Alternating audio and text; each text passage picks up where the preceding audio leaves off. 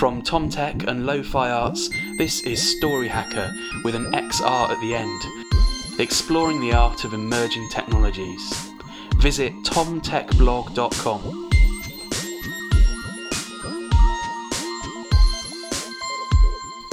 Hey, welcome to episode 4 of Story Hacker with an XR at the end. Got an XR at the end of it. Story Hacker! Your regular deep dive into the world of theatre making, storytelling, and immersive technology such as virtual reality and augmented reality.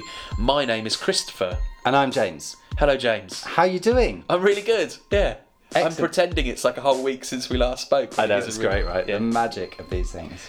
This week, Chris went to meet up with Aoi and Esteban, who run a company called AOE Dance. They came onto our radar a couple of years ago with a show called Whist, which we had in various guises at the Old Market and on their first tour with it. It was a live 360 exhibition performance piece inspired by the work of Freud. It went down really, really well, and they're an amazing company, and the finish on their work is really impressive. So we're very excited to see what they're doing next.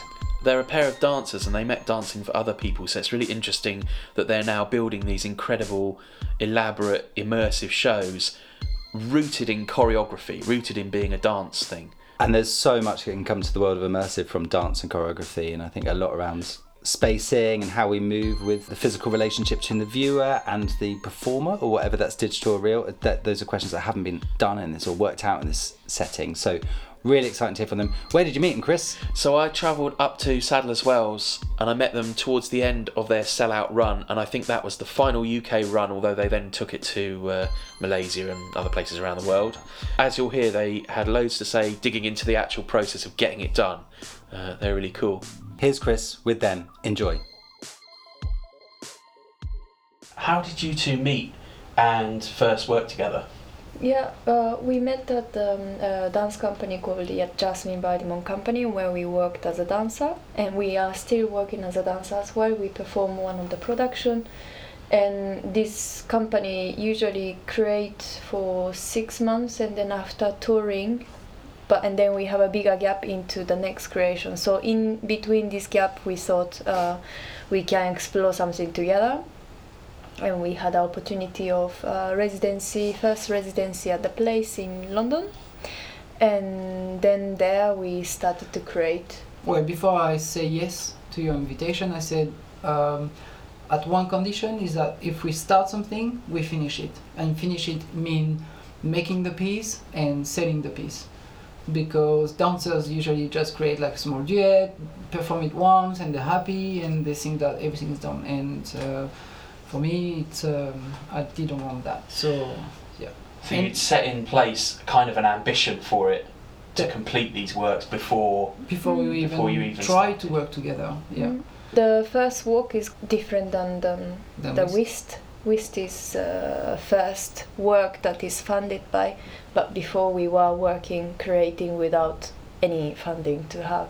So the only income you'd get from it is from selling it and performing it and getting ticket income and that kind of thing. Although we didn't perform for this piece, but we started to also create other projects as well as this one, and then started to imagine with 2013, I think. But we thought when we were in the studio, we had the same sort of we didn't want to move because it's easy for us to fall into something that you are used to, that your body is used to do, or in terms of movement and things. So, and because we are still dancing for Jasmine Bardimon, we need to be careful to not unconsciously repeat what we are doing with the company. So it's a big challenge for us, every time we have to fight against ourselves as well, big shaking ourselves, but we find out that we really liked it, similar things, and that we have a vision of a work, and when we have this vision of the work, it's easy because we know where we want to get to. It's just how to get there is a bit more tricky. So getting funding, getting people interested into the work, this is the most difficult part, because once we start to speak to different collaborators that we would like to work with, we realize actually people are interested about ambitious project. and we like him to do ambitious work. Whist was really ambitious in 2014. The mainstream didn't know about VR yet, even so VR existed for a long time ago and stuff. But even me and I, we didn't know anything about VR, and I think that was really good actually. Though we just knew that if you put a headset, you are immersed into something. That's all we knew. Now we really imagine a piece where the audience would be like triggering the work. This is really important. We want the audience to feel like how we feel on stage as a performer. We want them to be going through emotions and sensations and feelings and moving in the space and being engaged physically, not just emotionally or just sitting on a chair and watching. But you'd already sort of described your projects together as a thing that was breaking down barriers between the audience and the dancer, but maybe putting things on in a much closer space or a different kind of space. That was before you discovered VR as a tool for that. Yeah, definitely. Yeah. That was the first piece that we were exploring together. Yeah, this back wish then. of bringing audience in the center of the work, that's going to be the same aim for all our production as well. I think that's what we're interested in. I might be wrong, and I'm probably wrong, but what I'm thinking is that I think today there is a new form that can emerge. So stage performance is it's stage performance, and it will always stay. Nothing will replace that. It's great. But for example, immersive theater, we got a shit lot of immersive going on everywhere, and I think this form is being overused, and I think there's something different than that can exist today because of our time, because of our culture, because of the technology, because the world we're living in allow that, and I got that feeling, and I think that's what we are trying to search for. So which came first, the concept for Whist or the feeling about VR? Concept, The concept. for Whist. Yeah, came the first. concept, because the concept roughly was about bringing the audience in the center of the work, them to trigger the work. It was about unconscious. We wanted to talk about the Minotaur at first, and researching, we find out that Freud were comparing the brain as a labyrinth and us being the Minotaur in that labyrinth. And then digging a bit more into Freud work, blah, blah, and then we met someone from the Freud Museum, a psychanalyst, with who we share our wish and ideas and stuff, and she said, that might be interesting. And then we went on. And so the concept was here first, and the VR, Whist is not a VR piece, unfortunately. It's not a VR piece. We use headset like as we use objects, or we use costume or makeup or music. It was not our main focus. The main focus was the audience experience.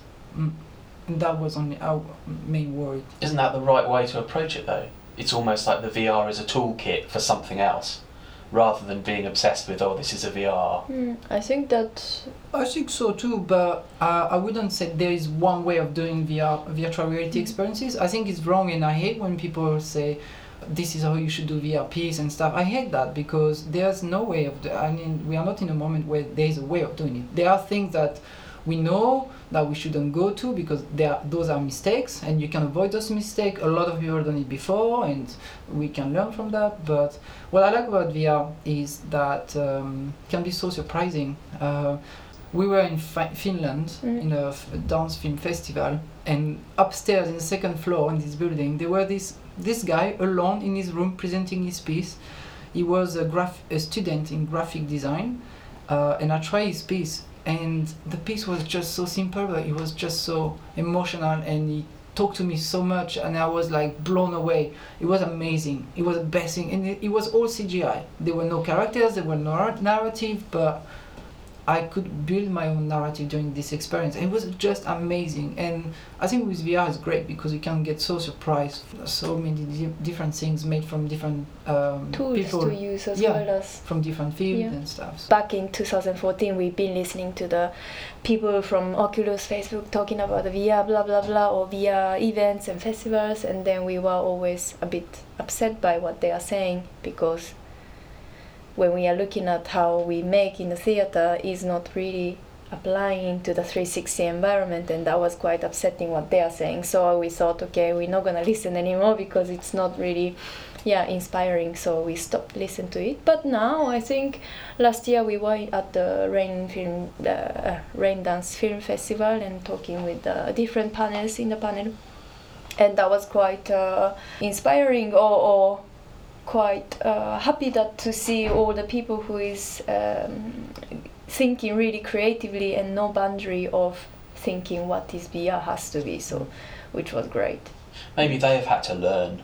Yeah, Because it's taken time for the people that are immersed in the technology to learn not about VR but about performance and about art and about storytelling. They come at it from a different direction. But these people who were on panel was mostly artists or creatives, but some people were having a background of course, the technology, but he is also an artist. So, yeah. Hello. Hi. Hello. Just a second, I just want to scan the... Thank you. Yeah. Cool. Technology. Yeah. You mentioned earlier that Whist was influenced partly by Freudian ideas, but also in the show notes you mentioned the Japanese poet and art and director Shuji Terayama. Yeah. Like he's a really multifaceted creative person. Yeah. What facet of his vision was an influence on Whist? So I think I was looking at his movie and I was so obsessed about it, and we were also into live art scene as well, so his kind of name came up through that kind of direction, and then his movies was really abstract, and really full on. And we were watching on the train, and then whoops, we shouldn't watch full on nudity and sexuality, whatever. And but there were no boundary inside. But he was saying that he was exploring. He's also a photographer. He was exploring his photograph to show lie, although the photograph is meant to show the truth, but he was exploring to show a lie in the photograph. That's why his character is so different or unique or absurd in the photography or his movies. And then that's what I really loved about him saying this. For me, it's like I'm so admire him, his work. I find it so inspiring. There are only few people like I admire like that. I could name Robert Lepage. I could name Romeo Castellucci. I just can't explain. It's just moving me so much. It's talking to me so much. I feel like I don't need any specific knowledge to understand what they are trying to say, or it's give us courage, you say? Yeah. When you see work like from Shuji Terayama, to also allow ourselves to be expressing what we want to express the way we want to do. I feel always a bit shy. I feel always like maybe I should hold back a bit about what I'm gonna do in the piece and stuff. But seeing what Shuji have been doing, I'm like, I can allow myself to go for it, because it's very important. It's that feeling that people have gone before doing it truly kind of. It is courageous. It's stuff where they throw their body and their philosophy into the same pot and just go, I'll give everything to this. Yeah. Yeah. And they don't. I can feel that they don't care what people will say about, and that they just do what they believe in and what they love. We have to learn from that and also go for it.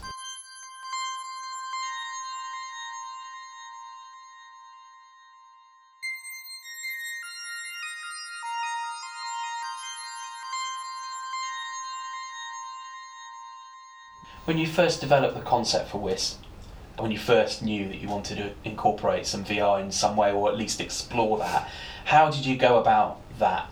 I assume you're not coders and computer programmers. No, I hate coding. To see coding is tried. just... We tried. We downloaded those tutorial videos to learn how to code. So you did have a go.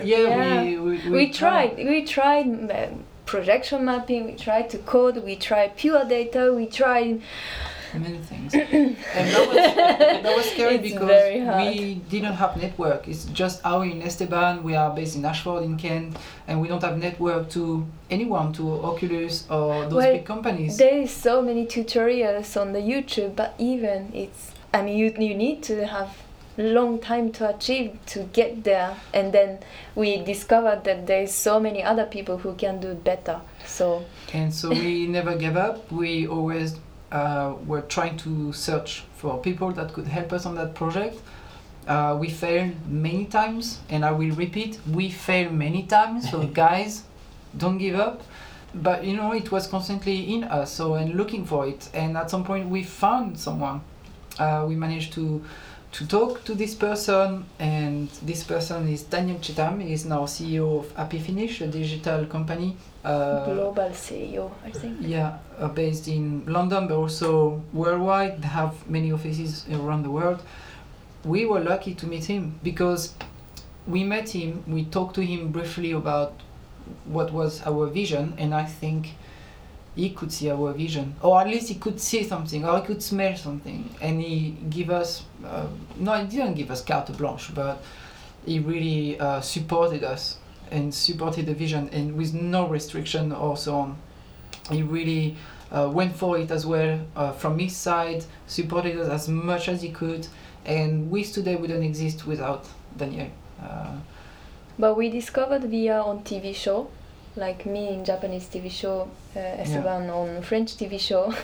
Even though we watch separate TVs in TV programs, but we discovered quite at the same time in 2014, and then the first VR that people goes on the roller coaster, and then people fail, when the roller coaster comes on. And then that was the thing that we could see in VR, and then that thought that can really immerse the person really easily.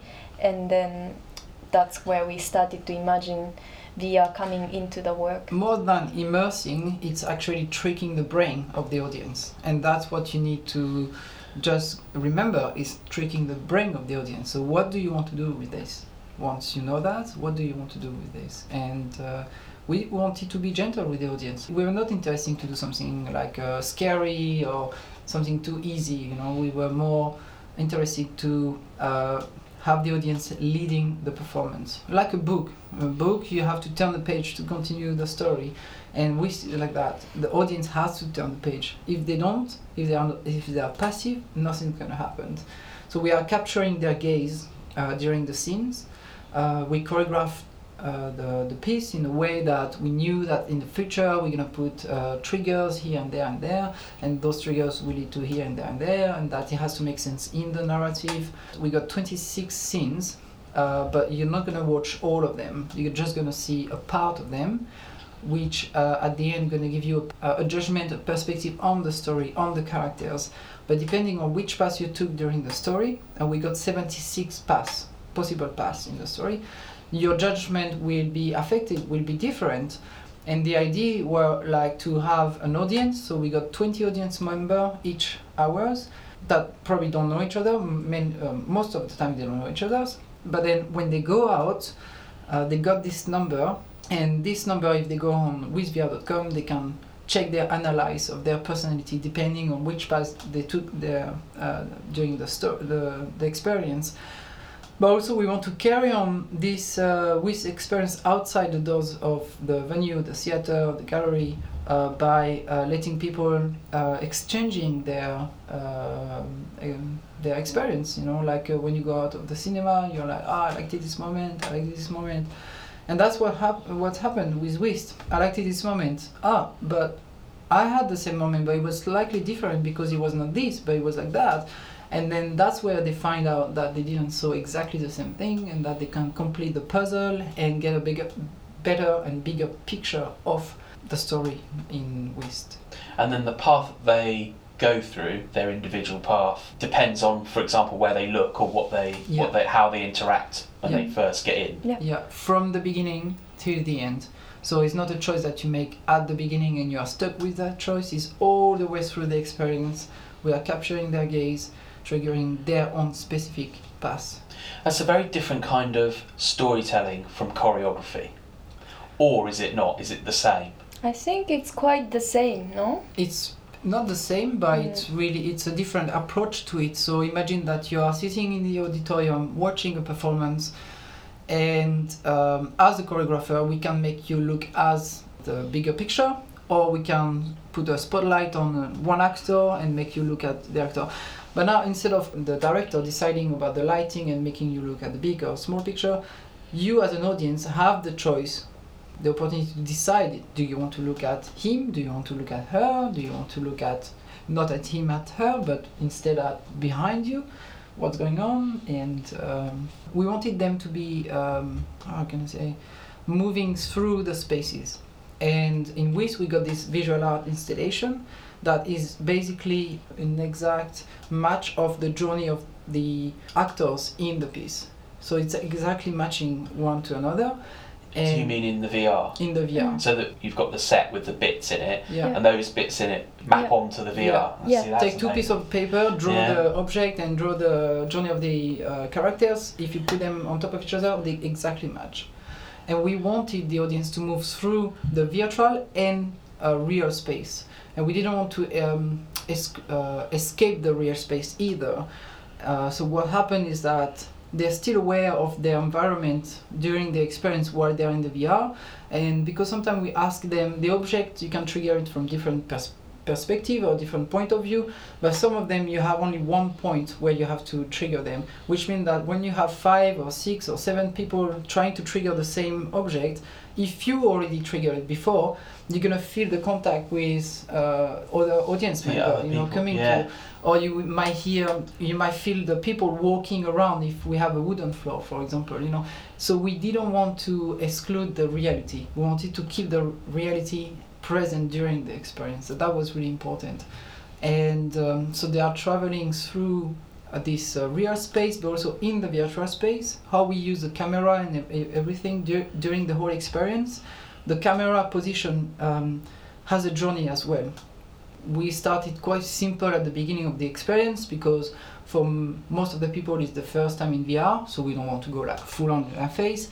But then it's going full on their face as the story goes, and the camera can change position, can be really low on the floor, so you feel like a tiny mouse and looking like this, or you can feel like it's eye level, and you are more against the wall, so you don't feel like you are in the room or you're not present.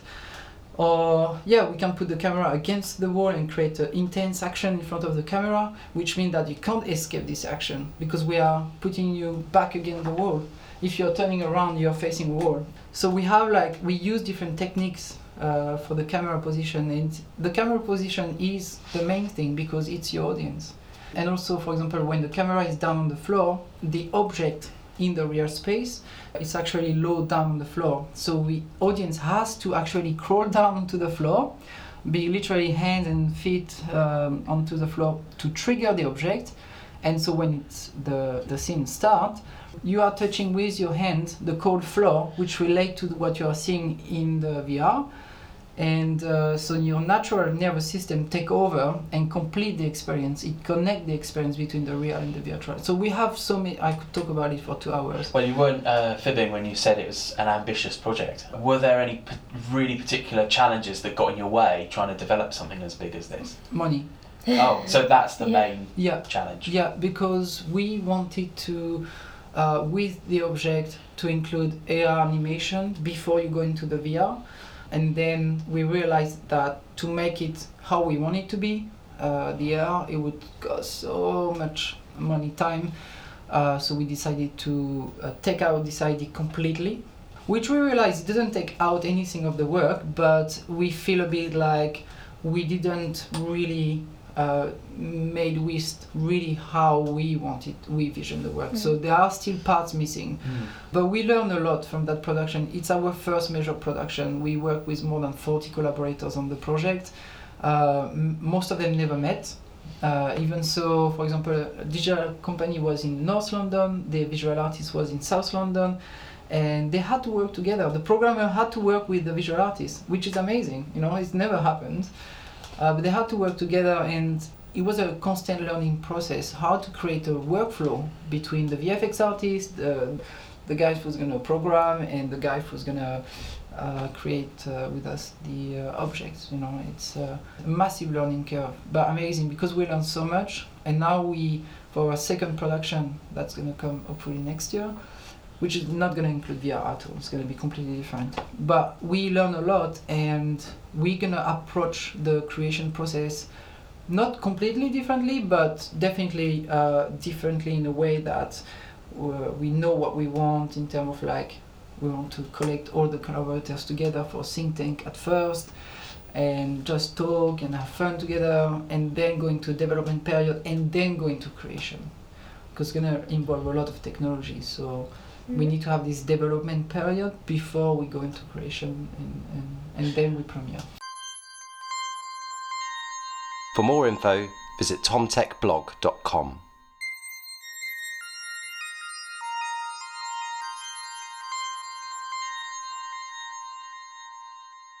From an outsider point of view, Whist has been really successful. Like, it's toured, it's been acclaimed, people loved it, and that obviously was your first funded production. So I assume that puts you in a stronger position for getting funds. We were lucky with Arts Council England that they gave us the funding, because it was a tricky.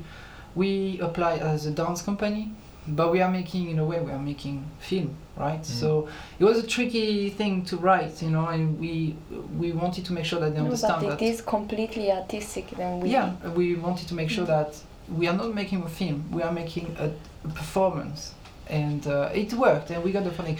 And they were looking after us, I think. I think they were looking at our progression, how we get on, and how we tour and stuff. And I hope we make them happy, because I think we use their money worthily. You said we tour all around the world. So many people came to see Whist from so many different fields. Like, we barely get a dance audience, to be honest.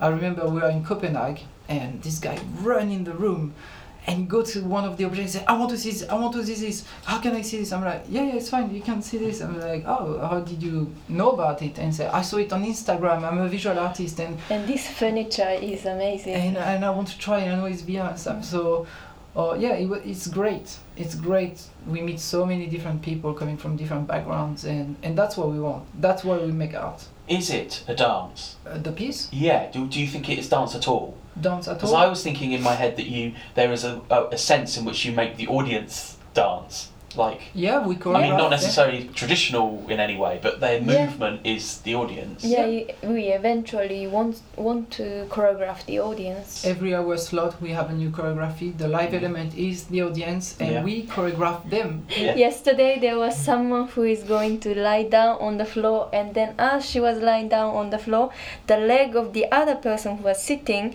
just passed through underneath of her head, and then she lied down. The other person just turned around to sit down. I was like, oh, that was very They were in the film, so they didn't see themselves, but some movements are always somehow beautiful to watch from outside, especially it's silent as well all the way through. Some people laugh, some people get scared, and some people talk, which is amazing as well sometimes. Yeah. Because we got a 3D sound engineer, Oliver Cadell, that worked with us on Whist, and so we placed in the space sometimes there is voices coming from different corners and stuff, and sometimes they think that we are speaking to them, that we go to them and say, hey, something, so they are like, what did you say, you know, but actually it's in the headphones. So funny. You have so many different reactions. Great. It's a great piece to see, and that's how this is another layer. So you have the audience experiencing with the VR, but we always try to ask venues to have an open space or space with windows. And here in Sadler's Wells at the Lillian Bailey studio, we have a mezzanine. So we leave the door open so curious people can come and watch the piece from the outside, because it's also an experience. This is another layer. It's another layer of audience and performer, that the people who have paid to come and be part of the thing are in some way performing without even knowing it for another layer. It's really good. So it's toured really successfully. We're here at Sadler's Wells. Are you now putting Whist aside to do this next production that you mentioned? No, we continue touring Whist to Malaysia, Georgetown. Oh, fantastic. Next in August, and then Russia in Moscow in October, and then probably Germany in November, still fixing. And then next year another UK tour we are planning, so we are working on it. probably. You could presumably reach a point where Whist tours without you. Yeah, If you needed to, but I imagine you would want to because it's travel and it. Yeah, we're actually training 2 amazing production managers this week in Saddlers to take over the piece, and also we want to start to establish a relationship with them for the next production, obviously, because we are literally 3 in the company, in the main company member. Yeah, company members. Our producer Joshua, Aoi, and myself. And we've been working so far for like 4 years together, something like that. Yeah. And I like this idea of growing up together. We are all the same age and investing into each other's. Yeah, not just do one project and buy. So same for those production managers. We want to invest in them. Yes, they're gonna take over, and we can start to. We're already starting to think about the next production. So we've been researching for 2 years now. And then hopefully we start in end of August for the And first. you said it doesn't have VR in the next production, No. but it does have technology. Oh yeah, Yeah. a lot.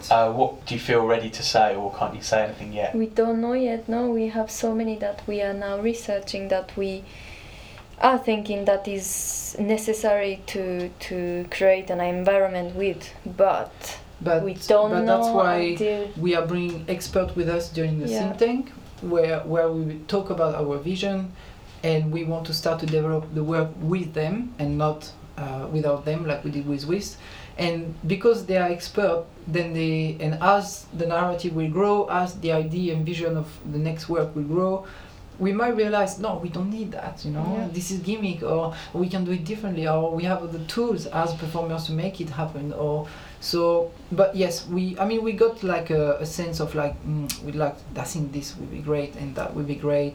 So we are trying to put as much chance in our side and bringing them. There are some amazing people on board, and some people that we didn't know that would be interested to work with Aoi and Esteban, to be honest. So we are so looking forward. It's so itchy right now. I'm like really waiting. I'm really bored at home waiting for this funding to come. I'm like, because it's hard to talk to them as well, not being able to properly engage them. And then we make a point in our company. We don't want to engage people for free. No. And we want to raise also the profile of the dancers. We've been dancers for so many years, and we always felt a bit like the last wheel of, and we want to change that. And I think it might not change with us, but if we can help to shake a bit, because we've been around and we've seen the fees from other industries as well, and it's like, come on. They're a bit too much, but I think we are also a bit too much in the bad way. But you can afford to be a bit more ambitious and ask for more, knowing that you will spend it wisely, and ask for people's time, but knowing that you want to pay them for the time and that you need to get paid as well. Yeah, we are still taking a lot of risk. Because we don't know if it's going to work. We didn't know if it's going to work till really last minute. Yeah. Until we put everything together, it was like, whoa. And it worked. Thanks God it worked. And the next piece is so ambitious that we don't know if it's going to work. So, asking for a lot of money is not a comfortable position. And I don't care about money, to be honest with you. I really don't care. We do what we want. That's all. Yeah. Do you have to divide your time between this company and other things? Yeah, it's really healthy, I think. Yeah, I think refreshing as well. And we've been working with Jasmine for 10 years now. The relationship is so amazing. I'm so lucky to know that type of relationship with someone like this. So inspiring as well, and so encouraging, so supporting our company. I'm so lucky. And for me, it's no problem. It's in our body, it's in our mind. She didn't need to speak to me in the studio. She just, we try something, she give me a look, I'm like, yeah, okay, I know what you want. Even before she started speaking, I know, look. And then, it's work like that. It's so nice. And that's what we want to carry on in our company. That's what we learn, this honesty, really trustful relationship with the dancers.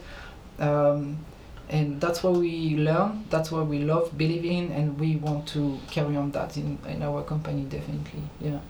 I always think of dance as one of the freest art forms in that, well, if you have your body, and a thought of movement, you can just do it. And there is something magic about that. But then to take that as a starting point and spend a lot of time developing that as a craft, but then transfer it into such technically ambitious, visionary work is really amazing. So I hope you carry on doing it a long time, and I hope it goes well. Yeah, thank So you. too. Yeah. How can people find you online so that they can keep in touch with what you're doing? So all the social network, Instagram, Twitter, Facebook, we are at Aoi Esteban, both our names, and the website is aoiesteban.com.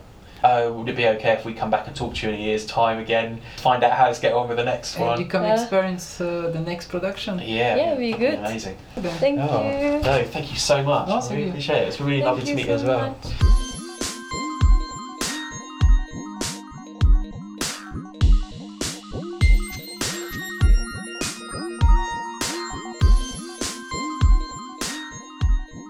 So that was my conversation with Aoi and Esteban. Great stuff. Really interesting. I mean, they are somewhat otherworldly, those two. And I don't mean that in a bad way. I like that their vision and brain doesn't always live on the realms of normal reality. One of the fun things about editing the interview was where they say such interesting things that you want to leave it in, but it's not relevant to what you really want them to talk about. Find out more about Aoi and Esteban's work with AOE. You can hit them up either on Facebook or Twitter. If you just search for AO Esteban, which is AOI, and Esteban, ESTEBAN. So both on Facebook, Twitter, search the same thing, you'll find them and bring them up. Really interesting guys. Can't wait to see what they're doing next. Nice one. Thank you very much for listening. If you're enjoying what you're hearing or you're finding it useful, please subscribe and have us drop into your box whenever we do a new episode. And, sorry, that wasn't intended to be. And, you know, leave us a nice review and tell your friends in the VR or theatre making community about us. Obviously, this is quite a niche series, and we do want to have as many people in that world get the chance to listen as possible. Back with more next week. Thanks so much, Chris. Thank you so much, James. Bye. Bye. Oh, I blew the mic. Bye. No, I really blew the mic. Oh, that's fine. Bye. Don't fly